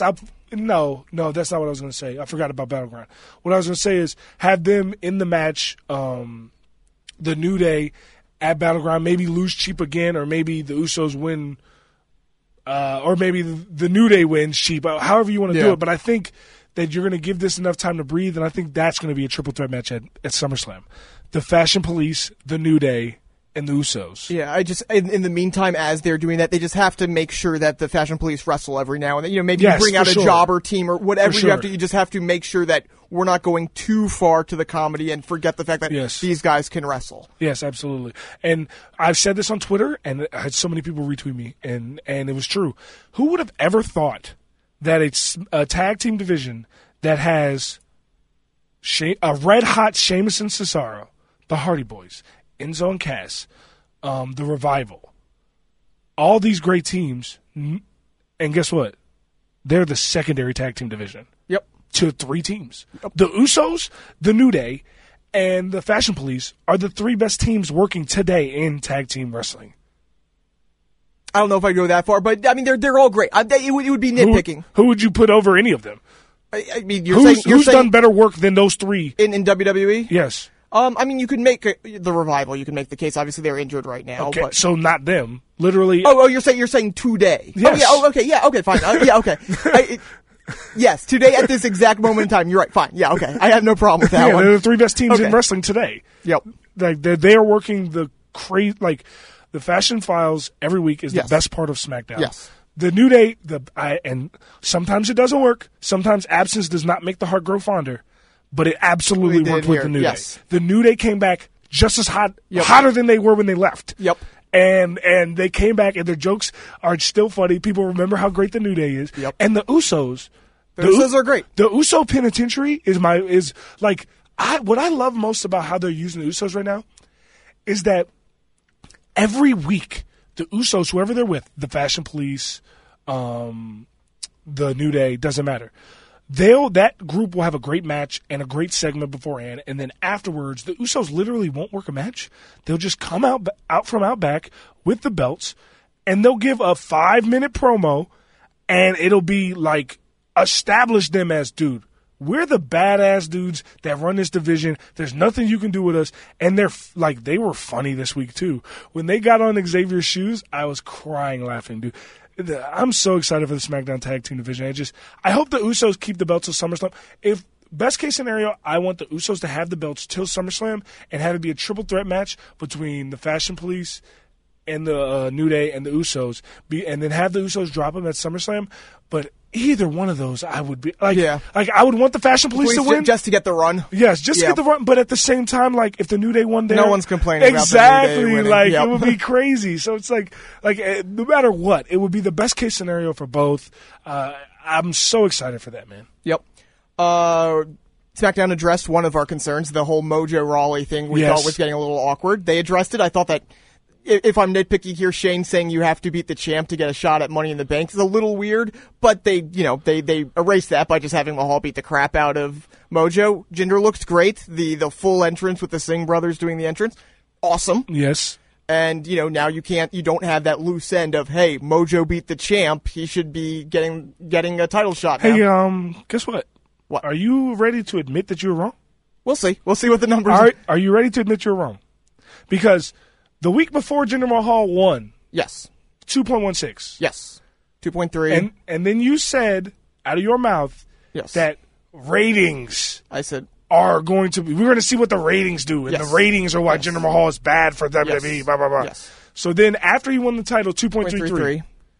and then 2.34. And then 2.35. Don't cheat my man. He rounded up. It was 2.346 or whatever, yeah. 2.35. Okay, It went up again. Okay, it was basically the same. Yes, they have not gone down. You are absolutely correct. They have not gone down. And so are you willing to admit that you're wrong? I'm not willing to admit I'm wrong Oh yet because my God, you're the worst. I do want to. I want to see if they get back up to where they were back in December, or back in January. Have they ever done that in the summer? In the summer, again, we can't quite tell, but I want to see it get back Why to where can't it you was tell? in December. You can just look at the ratings from past years. But as you pointed out, the first time it is the first time it's been a brand split in many, many years, so you can't. And no one wanted to watch it before. I want to see it go back to where it was in December. That's all. I want to see it go back to where it was. But that doesn't mean anything. Sure, it does. It was pretty much from November through March. It was the slight tick up in March, but from November through until like the Mania run, it was pretty stable at about like 2.8 or so. Well, that's not what I'm saying. What I'm saying is you can just still look at the ratings from past years and see if the spring ratings of the late spring, early summer ratings were as good as the fall ratings that you're talking about of that year. Like, yeah, there weren't a brand split, so you can compare. Like if it was 1.8 and 1.8 or 1.6. Well, okay, but I guess here's the question: if it's normally like hypothetically here, I'm not saying this is the case, but hypothetically, let's say SmackDown was getting a 4, and now all of a sudden it's a 2, but in past years it's been a 1.5 because there wasn't a brand split. That wouldn't be fair to say, oh, look back, that was a 1.5 there, it's a 2. Clearly there's something different going on if they're losing half their audience. I'm not saying that's the case, but that's why you can't really compare to past years. What are you talking about? Look, so what I'm saying is, there is going to be an inflation compared to past years because SmackDown is relevant now. It is a different brand. I didn't say that there wasn't. You didn't hear what I said. Okay. What I said was, your whole point is I wanted to go back to the ratings from November through March. Oh, yeah. Well, you can still look at the ratings from November through March from 3 years ago and see if those ratings are in comparison to the late summer, late spring, early summer ratings of that year. Yes. Oh, okay. Generally, yes. There was the December to summer tend to be about the same. There was no we always get the Mania bump. So there's no weird Mania bump. Typically, the summer and December are about the same numbers in the same calendar year, generally. Obviously, there's some years where there's just a super hot angle going on or whatever. But in general, yeah, besides the... I would love to see where you got this information because I'm pretty sure you're just making this up. Okay, you can go back. We can go through it and look month by month. And you know what? Before next, I will go back and I will look year by year and see how they compare between summer and December or however exactly. Please look at every year post 2010. 2010 through 2016. Okay. Please. For SmackDown, I will. For okay. SmackDown. I will. Okay, that's fine. So we're going back to Jinder right now. Jinder Mahal is great for business because ratings are going up. Okay, ratings going up 2,000 or 20,000 or whatever it is. Yeah. And after going up 200,000 the week before. Yes. Okay. Yeah. So that means they've gone up 230,000 since he won the belt. But it's still far below what it was at its average. Correct. Yes, because it's summer, and everyone loses ratings in the summer, which is why every major television show that we watch had its season finale already. Though there's no season finale in WWE, it doesn't work perfectly. But okay. Moving past that, I was trying to praise Jinder here before you jumped out. I just wanted to let you know you're the fucking we're still. Fair enough. Continue. Okay, continue. They wrapped up the Mojo thing. Great, wonderful. And I don't know if the Orton interview again, I don't know if I like it quite as much. The whole all of these old guys are rooting for me. Like, why are all the old guys rooting for you? I don't quite understand that, but whatever. It is what it is. We're getting, because he's a legend. But is that just because he's a legend and Jinder isn't? So legends all automatically root for legends and don't root for upstart guys?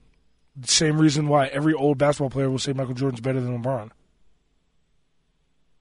Well, there's other reasons for that, but I mean, not to me, but there are. But okay, but then say that's the reason. Say that they want me to be the standard bearer here. They don't want Jinder, and make sure that it's very clear that it's for whatever reason, because right now I don't know specifically what the reason is. Like, we can speculate. I could also say because he's white. Yeah, you could. Yeah. I mean, it is America in 2017. It is America. Like, that's I wanted to clarify. You keep saying all of these people are rooting for him. I don't assume that that's what they're saying, but I don't assume that's what they're saying either. But it's as good of an interpretation as any other based on specifically what they've given us. And they know their audience. They know they have a very big rural audience. in professional wrestling. So, I mean, I could see your point there. So anything else from SmackDown? Obviously, we saw Shinsuke go cleanly over Owens. Interest. I was surprised they had this match right here. Yes, I thought that was going to be off till SummerSlam, but I mean that makes me think that they're definitely working that angle. And Yeah. I think that how many more pay-per-views did they have before SummerSlam? They had Money in the Bank and Battleground. Oh, both Both are SmackDown. Both Battlegrounds at both. SmackDown is Money in the Bank, and then SmackDown is Battleground, and then Raw is Great Balls of Fire, and that's it. So, okay, I got you. so each Raw and SmackDown have a July pay-per-view, and then it's SummerSlam. Okay, all right. So, yeah, I mean, I could see Shinsuke versus Kevin Owens being the feud of the summer, with it culminating at SummerSlam. Yep. I think the only question is Cena. Where is Cena going after Jinder, or is he going after Owens? That's the big question in there. You guys, people want to talk shit about Roman. You want to talk shit about Roman? You think John Cena, if the options are John Cena comes back to work? I believe it's Jinder. I know Glenn was believing that it was because of the Face of America thing. But there has to be a reason they're battering down this USA thing. You know, Glenn was expressing his, he wasn't happy with it. But that's a reason to do it, because you want to put that in there and have Captain America come in and take the title back. Yeah, that is very true. And they do have a history of John Cena coming back to take the U.S. title from a red-hot heel. So I could see it either way. I'm just pretty sure it's going to end up being Jinder. I think that's what's going to come out. I think it makes more sense. I think that what you're setting up with Owens, whether it's Nakamura, whether it's AJ, whatever direction you want to go there, I think that's more important, not to interrupt that. It's crazy to say that the U.S. title picture is more set and more important than the world title picture, but I think in this specific... I mean, the only reason I could see them not going with Cena versus Jinder is if the end goal is to establish AJ Styles as the guy. And if that's what you want to do, then AJ Styles Jinder makes a whole lot of sense. And no one's complaining about that because then AJ got the title again. And Jinder's going to actually get booed. Oh, yeah.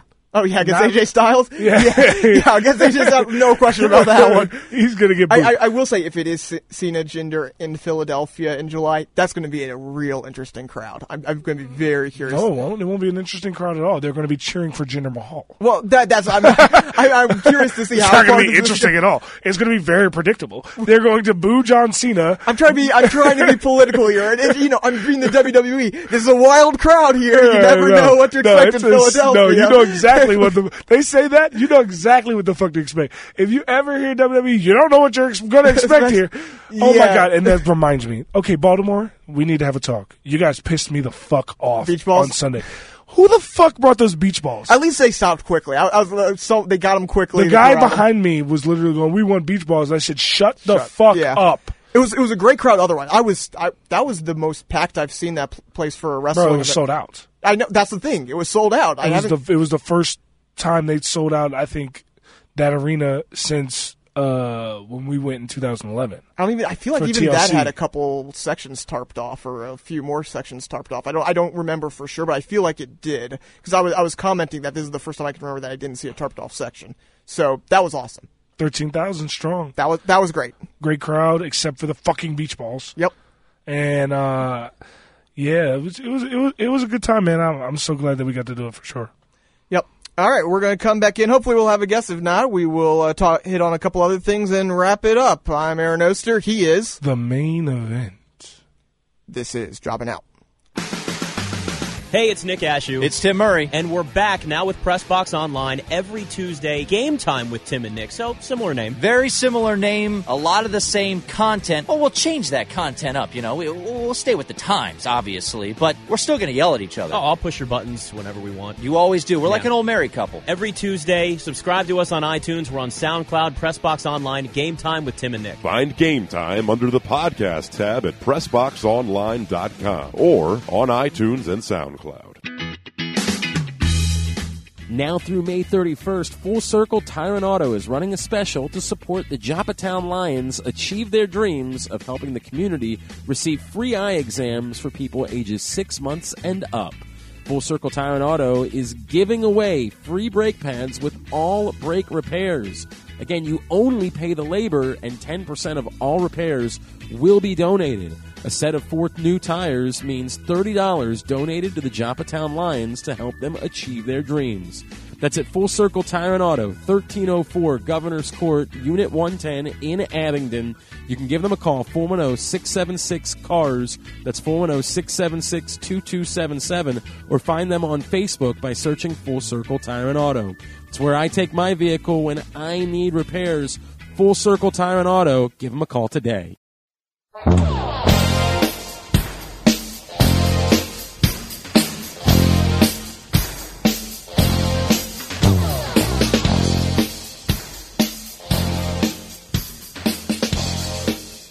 Welcome back into Jobbing Out. I'm Aaron Oster. Unfortunately, AJ had to walk out the door, who knows what, and Glenn's still at the hospital. And normally when AJ leaves, I say, it's hard to fill the void that he leaves, him being an NFL defensive tackle. But in this case, I think I did it pretty well. A man who's almost 7 foot tall, 300 pounds, Big Sean Studd, the MCW champion, joins me now. Sean, how you doing, man? I'm doing really well, man. I appreciate being on the show. Thanks for reaching out to me. Absolutely. Sean, of course, is going to be part of MCW Slamboree. He is leading a team in a 10-man tag match. The other team featuring Stevie Richards and Jack Swagger, and Johnny Crabkicks, of course, lead him. Just tell me the truth. Even though he's on crutches and everything, you're going to send Johnny Crabkicks through a table, right? You're going to do that for us? I'm sending him through a table, and let me put this on the record. Let it be noted that MCW has to bring in names to compete with the star power that is Sean Studd.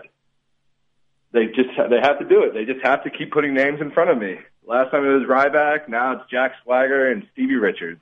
You know what? Who's next? It does seem like who's next. You're just running through all the opposition. But what's it like to get to face all of these guys, whether they're coming off of WWE or they're legends from the past? What's that like for you? It's awesome, man, because it's such a learning experience being in the ring with these guys, because they're so good at this craft of professional wrestling. And you think you know it, you think you're starting to get it, and then you get in the ring with Ryback, and he's talking to you, leading the whole match, calling kind of everything on the fly, and you're just like, wow. You're like, you think you're good until you have someone call it on the fly with you in the whole match, and you're just like, man, that's impressive. And the fact that I'm able to be led by them shows that I'm a good student, and I was trained by Booker T, so I feel like we were kind of taught the right way, and that kind of translates into the ring. And with guys like Ryback and Jack Swagger, these guys that were in WWE for so long, I'm able to take good directions from them and really listen to what they tell me to do and execute it. Yeah. And I believe that's purely because I was trained by Booker T. Now, talk about that. That whole Booker T thing is interesting because you met him for the first time at an MCW event not even 3 years ago, right? Exactly. Yeah, it will be 3 years in August, actually. Yeah, how did that happen? Did you go up to him in particular? How did that whole meeting happen? So basically, I was trying to find just a good wrestling company on the East Coast. I'm right in Northern Virginia, outside of D.C., Washington D.C., and MCW just kept popping up. It just kept popping up, and then I noticed they had a show with Booker going there, and I realized I knew that Booker had a school in Houston, so I just realized I knew it was a good opportunity to meet MCW and Booker T and really just weigh out my options and see where I can go from there. And Booker, basically 2 weeks after that, I was on a plane ride out to Houston, and Booker put me up in a hotel for a week. I trained at his school, and then they had a show that Saturday, Reality of Wrestling, and I knew that was the place for me. And not knocking MCW, because MCW is great, and they've taken care of me. But, if you have the opportunity to learn from a guy like Booker T or any of the, if you're able to go up north to Canada to Lance Storm School in Calgary or down south to Florida to the Dudleys, any opportunity to learn from someone that's done so much in the business, you just have to take advantage of that. And of course, Reality Wrestling is being considered one of the better schools in the country right now. It's really up and coming. It is, and it's getting popular. This time last year, I think when the first day of putting the episode up on YouTube, it only generated about 2,000 views. And now this time we're generating about 4,000 views within the first 24 hours. So, it's not huge numbers, but we are growing for sure. You know, before you did that, I guess you were 23 at the time. Had you really thought about going into wrestling? Had you done any training at all? Or at this time 3 years ago, had you pretty much done nothing and you were completely raw? Yeah, I was completely raw. I would say about 4 years ago, I found basically like a little warehouse with a ring in it, and I contacted the guy who owned it, and I went in there and kind of learned how to take a back bump. I say kind of learned because I was not able to execute it that well. So, like, I got a taste for it, and I knew that's what I wanted to do, but I also knew that was, like, that guy, he basically told me, he's like, look, you can't come back unless you have $1,500, check for $1,500. So I knew right away that guy was not the place to be. Yeah. But I thank him for letting me in the school that one day because I knew I fell in love with wrestling, and I knew that's what I wanted to do from that day on. So I would say that was about 4 years ago. That was probably a year before I moved to Houston, or a year before I met Booker T. You know, so many of these second-generation stars that we see, they kind of talk about how they spent their entire life in the business. And obviously it was a little different for you. Your dad had retired before you were born, and then unfortunately he passed away when you were very young. How did that change your relationship with wrestling?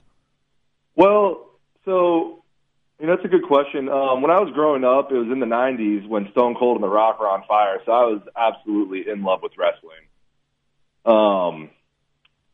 Now, WWE, after my dad passed away, they took really good care of us. Every time they were in town, and still to this day we still get tickets, but they would always reach out to us, make sure that we had tickets to the show and we had a good time at the show. They really took care of us. So I always had a great love for wrestling, and I always loved I had no ill will towards wrestling.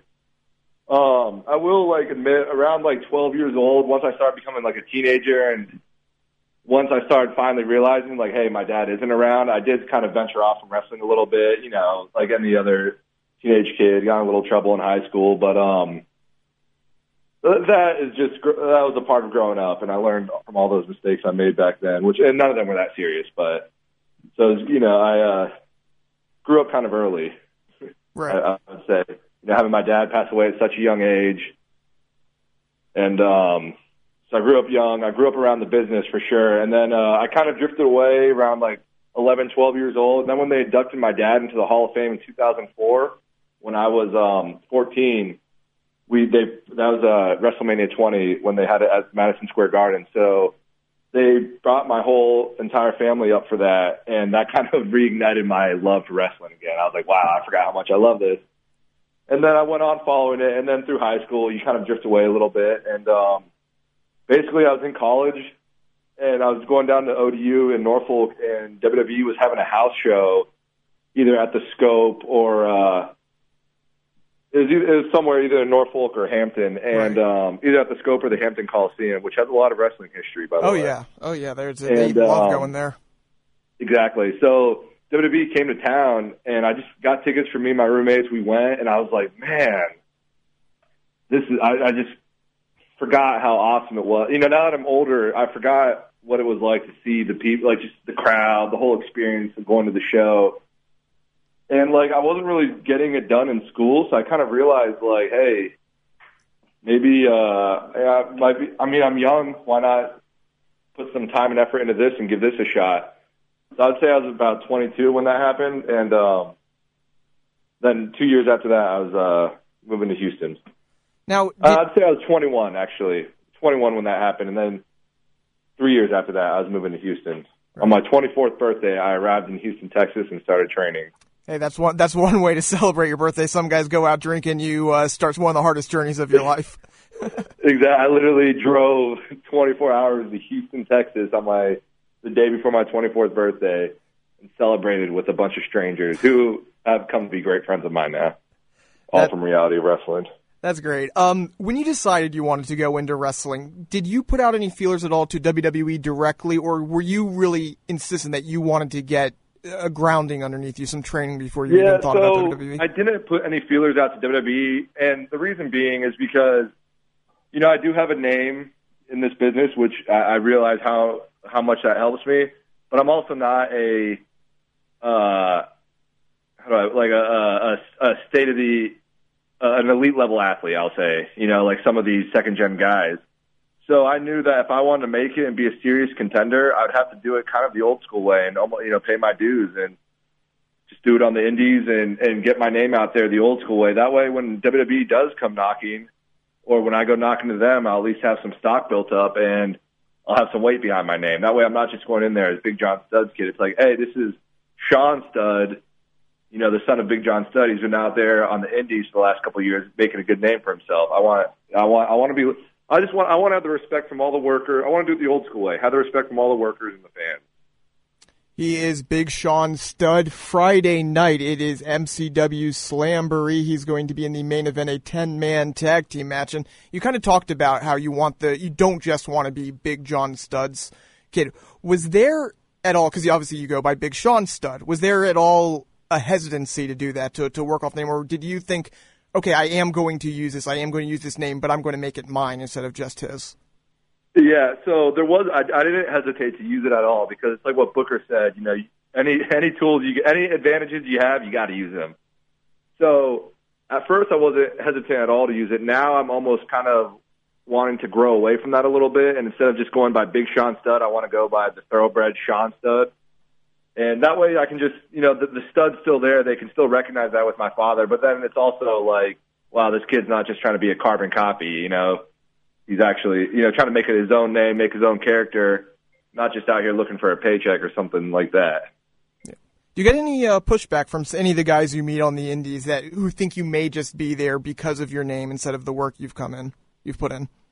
No, everyone has shown me a lot of respect on the indies, and I think that's because when I show up there, I help set up, or a lot of times I'm traveling, so if I'm able to get there in time to help set up and tear down the ring, I try to as hard as I can to be a part of that. And I try to stay as humble as I can in the locker rooms. And I know that my dad was a big name, but I also know that, to be honest, I'm not shit until I make it myself. So I keep a level head in the locker rooms. And when I first got into business, I think I was a little egotistical, but now being around all the workers and just being in it, I have a good head on my shoulders now for the business. So you went out to Houston, you got a grounding, you got some matches under your belt, and you're still down in Houston training there, but you come back here, part of MCW, working the East Coast more. What made you decide to come back to the East Coast, and what was it like to come back home and wrestle? Well, so actually I'm stationed in the East Coast now, and I fly out to Houston every month for their show, so it's actually the opposite. I'm not really training anymore, and I kind of traded that just because I have all the bookings now, and no amount of training can replace in-ring experience. So when I saw the amount of bookings I was able to get on the East Coast, and I talked with Booker, and they were cool with me, I get flown back there every month to wrestle. They're fine with that, and I told Book, the second my in-ring performance starts to drop, you let me know, and I'll be driving back to Houston the next day to move back out there and to keep training. But he's been really happy with my performance. MCW, they just have presented so many opportunities for me. I just couldn't pass them up. Them putting me in the ring with Ryback was, they had so many guys on their roster, they could have chosen anyone. And the fact that they chose me, it just shows that they have a lot of faith in me. So it was an easy decision to make, I should say. Once I saw the amount of wrestling there was on the East Coast, it was a pretty easy decision to make. They've given you a lot of opportunities. They showed a lot of faith to you. You are their champion right now, and not just that, but when you won the title, that was at the Hardy's show. That was in front of the biggest crowd they've ever had. What was that moment like for you, and to be in front of that big a crowd and have that big a moment? Man, it was surreal. I'll just say that. And for my first championship, it was unexpected. I didn't find out until a little over a week before it was going to happen that I was actually going to get the strap. So it was a little unexpected, and I was a little, I don't want to say unprepared for it, but it definitely, I didn't realize the amount of weight that comes with being the champion, if that makes sense. Now MCW's putting me in these long, I've been having this war with the Bruiser going 15 and 20-minute matches, so it's a lot different from my 8-minute squash matches I was having. So it's good. I like the fact that they have the faith in me to lead their company. I haven't been letting them down yet. So I don't plan on dropping that strap to anyone anytime soon. So until they get sick of me or the big leagues sign me, I don't see me dropping that title anytime. You know, you talk about the weight that it brings. What does, besides just obviously you have to do the longer matches, your matches are more high profile. Like, what are some of the big responsibilities that some people might not realize of being the champion of a promotion like MCW? Well, you know, when you're the champion, you're looked at by a lot of guys as being one of the better ones in the locker room. And I've been in the business less than 3 years, so it's. I don't consider myself one of the top guys in the locker room yet because I'm not. You know, every locker room has a lot of good talent. A lot of guys have been putting in a lot of hard work. So being the champ, I mean, it just the weight. When I talk about the weight, it made me realize like to be the champ, you really have to just step it up and be good and be able to back up what you're wearing, and that's the gold belt. So I try to every month at MCW, I try to just give the fans a little bit more than they had the month before, or just whatever the storyline is, just put a little bit more into it than I did the month before, and just to lead the company strong, be a good flagship for that company. You know, you mentioned being in a feud with Bruiser, and that has to be a little surreal. I remember seeing Bruiser at an MCW show back in the 90s when I was in middle school or high school or something like that. He's obviously still going strong today. He has 20 years experience. You have 3. What's that dynamic like? Exactly. I mean, and back to the last question, that's what I mean right there. You know, I'm in the ring with a guy like Bruiser, who's been in this business for over 20 years, and I mean, it's just, you know, he's a great. Like, I'm listening the whole match. I just listen to him and I learn from him. You know, guys like that, you can just, if you just shut up and open your ears, you can learn so much. And I've been fortunate that they put me in a program with Bruiser where I've been able to learn just every month I'm learning something new. And, you know, things that I didn't really see why, the reasons behind them before, they start to make sense and the wheels start to spin on them. Because, you know, getting the psychology down in the business is one of the hardest parts. And an easier way to get it down is when you're in the ring with all these vets who know the psychology of the business. And when you're putting the match together or calling it, you're not just going move for move or spot for spot. You know, there's a whole method to the madness, and it's storytelling 101. And being in the ring with a guy like Bruiser, the story's going to be great every time, and you know it. You know, obviously you didn't really pick what time you chose, but it's been a wild time for the indies right now, the whole indie circuit. And obviously you've only been there 3 years, but it seems, at least from the outside, that the whole indie business has changed tremendously with live streaming, with some of these big indies. Like, how have you seen that? So, you know, before I got in the indies, I'm not going to lie, I didn't really know much about them. So I'm not going to give my opinion of what I thought they were like before I got in, because I just don't know. But right now, it is a great time to be a professional wrestler. I mean, you just look at all these indie shows, they're all drawing big numbers. I mean, everywhere you look, it seems like a new company's popping up, and they're all decent, and they're all good, decent companies that are drawing and bringing in people, putting ass in seats. And, I mean, it's awesome. I love it. I'm just hoping I'm just trying to work all the big indie companies there are out there. I want to get out to California and get on PWG and go up to New York and get on House of Glory. House of Glory. And then also I want to get on Tommy Dreamer's House of Hardcore. You know, I want to get up to Philly, go to the Monster Factory. I want to get in Ring of Honor. That's actually my current goal right now is I'm looking at Ring of Honor as my next step. Awesome. And yeah, I was going to say PWG, Ring of Honor, whatever it was. Ring of Honor would be, well suited. Obviously, right now they have a lack of big guys. Donovan Dijak just left, who was actually at that show that you met Booker T at. I was going back and looking because I remembered being at that show as well. But that you'd probably be filling a really nice void in Ring of Honor right now. Exactly. And so I know they're having their seminar on, they just announced that they're doing their seminar in July, and I'm supposed to be in Texas for Reality Wrestling that weekend. So I'm going to talk to I'm actually going to be there Saturday after the MCW show. I'm flying out early Saturday morning. So I'm going to talk with Booker and hopefully get the okay, and I'll sign up for that seminar, and we'll see where it goes from there.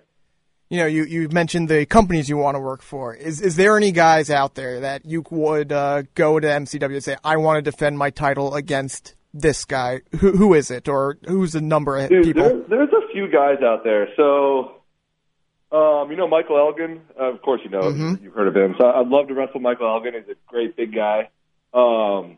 Ricochet or Prince Puma. I mean, just to be in the ring with him would be incredible. I'd love to work with him.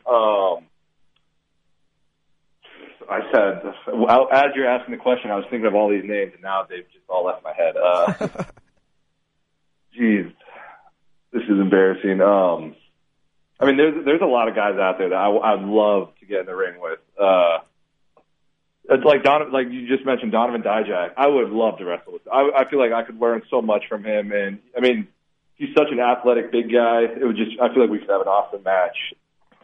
All three of those are great matches, and it's interesting that the first two, Elgin and Ricochet, are so different. Do you feel comfortable wrestling almost any type of opponent?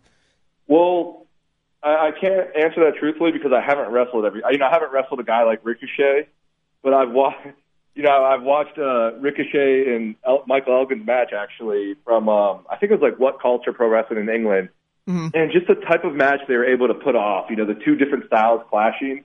I thought that was so cool, and I would like to be a part. I'd love to be a base for Ricochet and let him bounce all over me, and let him flip all over me and do everything. I think it'd be so cool. Oh, that would be really entertaining. See how high he can get. See if he can literally get over your 7-foot frame. Exactly, and then I just think that when I was at WrestleCade back in November, he was in the main event. I can't remember everyone who was in it, but he was just. He's good. You could say flawless in the ring. So Dan McDevitt, you heard it. We want to see Ricochet versus Big Sean Studd in the near future here up in Joppa. Of course, we want it. We definitely want it here on Joppa. You need more names for the thoroughbred. I'm just chomping everyone that you give me. He is the thoroughbred Sean Studd. You can see him Friday at Slamboree in the 10-man tag match main event up at the MCW Arena in Joppa. And Sean, thanks for coming on. Is there anything else we can plug for you? Pro Wrestling Tees, Twitter, Instagram, anything like that? Yeah, Pro Wrestling Tees. Check out mine and my dad's store. Mine's under Sean Studd. My dad's under Big John Studd. Twitter and Instagram, it's at Big Sean Studd 90. I post my schedule up there all the time. I keep them both updated all the time. So just give me a follow, and just when I'm in a town near you, make sure you guys come and check me out. By the way, I want to give a shout out to Reality of Wrestling this Saturday. I'll be in Houston. I don't have the title there yet, but hey, I'm coming for it. And in the words of Houston's own Sauce Waka, we taking no L's. Well, we've seen you come a long way in a short amount of time, so I can't wait to see what's next for you, man. Yep, man. Hey, thanks for having me on again, and next time you guys want to do it, just let me know. Man, that was great. He was awesome. Really glad I had a chance to talk to him, and, he's killing it at MCW. I'm sure he's going to get a look from WWE between his name, between his size. No question about Absolutely. that. Big Sean Studd just rolls right the fuck off the tongue. It's funny. We normally go off the reservation here. Not a lot to go off the reservation with this time. There was the Battle of the Super Juniors, which was, of course, awesome because it's all the great, smaller guys in the world. Kushida ended up beating Will Ospreay. The only thing I was going to bring up was the fact that Dave Bautista went on Twitter and somebody asked him, I'm happy that you're a supporter for the LGBT community. LGBT community. It's really good, to see someone using their platform, blah, blah, blah. He goes, yeah, of course I am. I was raised by a lesbian, proud to be raised by a lesbian, and anyone who has a problem with that can suck my balls. And I was like, well, aren't you just the greatest Drax ever? I was going to say, it's Batista. Of course he's the greatest. It just reminds us that he is the greatest. Yeah, because he really, I don't know if you follow him much on Twitter. I mean, just everything he does, any appearances he does, any, shows, he's awesome as Drax, obviously. He's great on Twitter. He's wonderful. I want him back. I'm not holding my breath that he's going to be back anytime soon because he's on to bigger and better things, and apparently he hates the bullshit that WWE put him through. Bummer. Major bummer. Sucks for all of us. Yeah. But Batista's the best because, of course, he's the best. And CM Punk lost on the challenge last night. Because he sucks. Yeah. CM Punk, come back to wrestling. Seriously, bro. That'd be nice. Seriously. Stop bullshitting. You're not making that much money doing it, whatever the fuck else you're doing. I'm sure you got some businesses, but bro. I mean, he's doing the Marvel thing right now, but bro. he's not making much off of that. Bro, come back, bro. We love you. You're just being a huge dick right now, so we don't. But when you come back, when your music hits, we'll fucking love you. WrestleMania 35 over or before or after? I hope before. I pray to God before. If you had to bet. I'd bet before. You'd bet before? He's running out of shit to do. Yeah. I mean, he was on the fucking challenge, bro. It's true. He's on the challenge. He was on the challenge. Nobody's on the challenge that has anything better to do, period. Pretty much. Lolo Jones is awesome. She's a psychotic. It's awesome. She's perfect for reality TV. That's also true. Yeah, it's awesome. So, that's wonderful. Now let's get into plugs. AJ, you got a shit ton to plug right now, so I'll give you the floor. Francis Sports Academy. My dad's starting up, some clinics that's going really well. We're going to be live and direct going all summer in the DMV, so just go on the Francis_Sports Instagram or the Francis_Sports Twitter, and you can check all that out. We doing big things. Also, I got a single that I just debuted on WPGC 95.5. I'm kind of, people laugh when they hear that I was making music, but then they hear my music, they're like, holy shit, this is actually really good. Like, the DJ Dubwise at 95.5, he sat in and heard the song. He was like, yeah, I'm definitely going to put that in the rotation because it's a dope song. And I got some other songs coming out. I'm trying to work out getting on 92Q in Baltimore. I'm working that out right now. I got a whole lot going around the music thing. I got 2 singles coming out on June 16th, Right Thing and YBMP. With YBMP is the song I just debuted on WPGC. I got my song on iTunes, Spotify, Tidal. However you listen to music, I swear it's there. It's called European by Frank, F-R-A-N. Synth sign. You can go check that out. The music video's on my YouTube page, so you can go to my YouTube page and you can find the music video there, literally shot in Europe. So it's a dope video, dope concept. I got a lot of good shit going for me.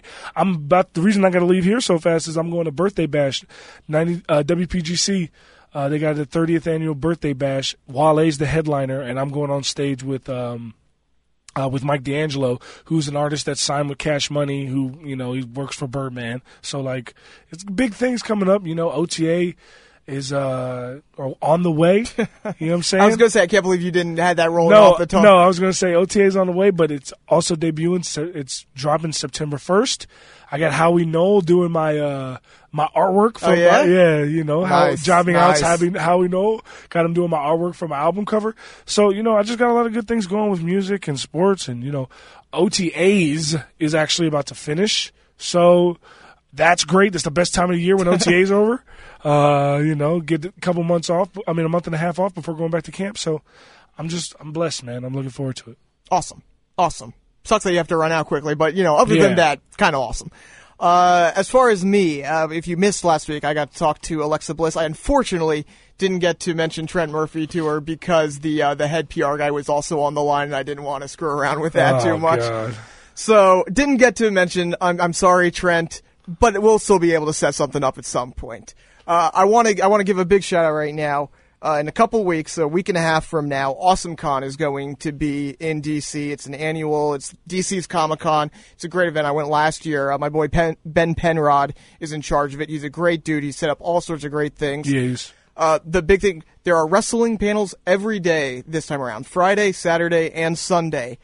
Me, personally, I get the big one. I get to sit at a table. To my left will be one Charlotte Flair. To my right will be Shinsuke Nakamura. How the fuck do I get on this panel? You don't, because in this case, in this one venue, I'm the main event. I'm gonna text Ben and ask him if I can get on this panel. I bet he'll let me on. Not a shot. I bet he will. That will be Saturday, 2:30. That will be in one of the big rooms over at AwesomeCon. And like I said, wrestling stuff all day. Jerry the King Lawler is going to be at a table throughout it. He's teaming up with Headlocked Comics, Mike Kingston. Great dude. I met him a couple WrestleManias ago. He will be there. There's all sorts of wrestling artwork. There's all sorts of really cool stuff at AwesomeCon. If you're not just into wrestling, if you're into the nerdy stuff, a lot of cool stuff. Stan Lee is going to be there. That's Friday, Saturday, Sunday, AwesomeCon. Go check it out. Follow Awesomest Ben on Twitter, Ben Penrod, because he's the man. And hopefully we'll see you out there. I know you're coming out. I know Glenn was thinking about it. So come and see if you can not just listen to Shinsuke and Charlotte, but see us and hang out as well, because it's a really good time. And, I think that's going to wrap it up here for Jobbing Out, for Glenn Clark, who couldn't bother to show up today, and for the main event. Vint. AJ Francis of the Washington Redskins. I'm Aaron Oster. You can find me at Rolling Stone and Baltimore Sun. This has been Jobbing Out.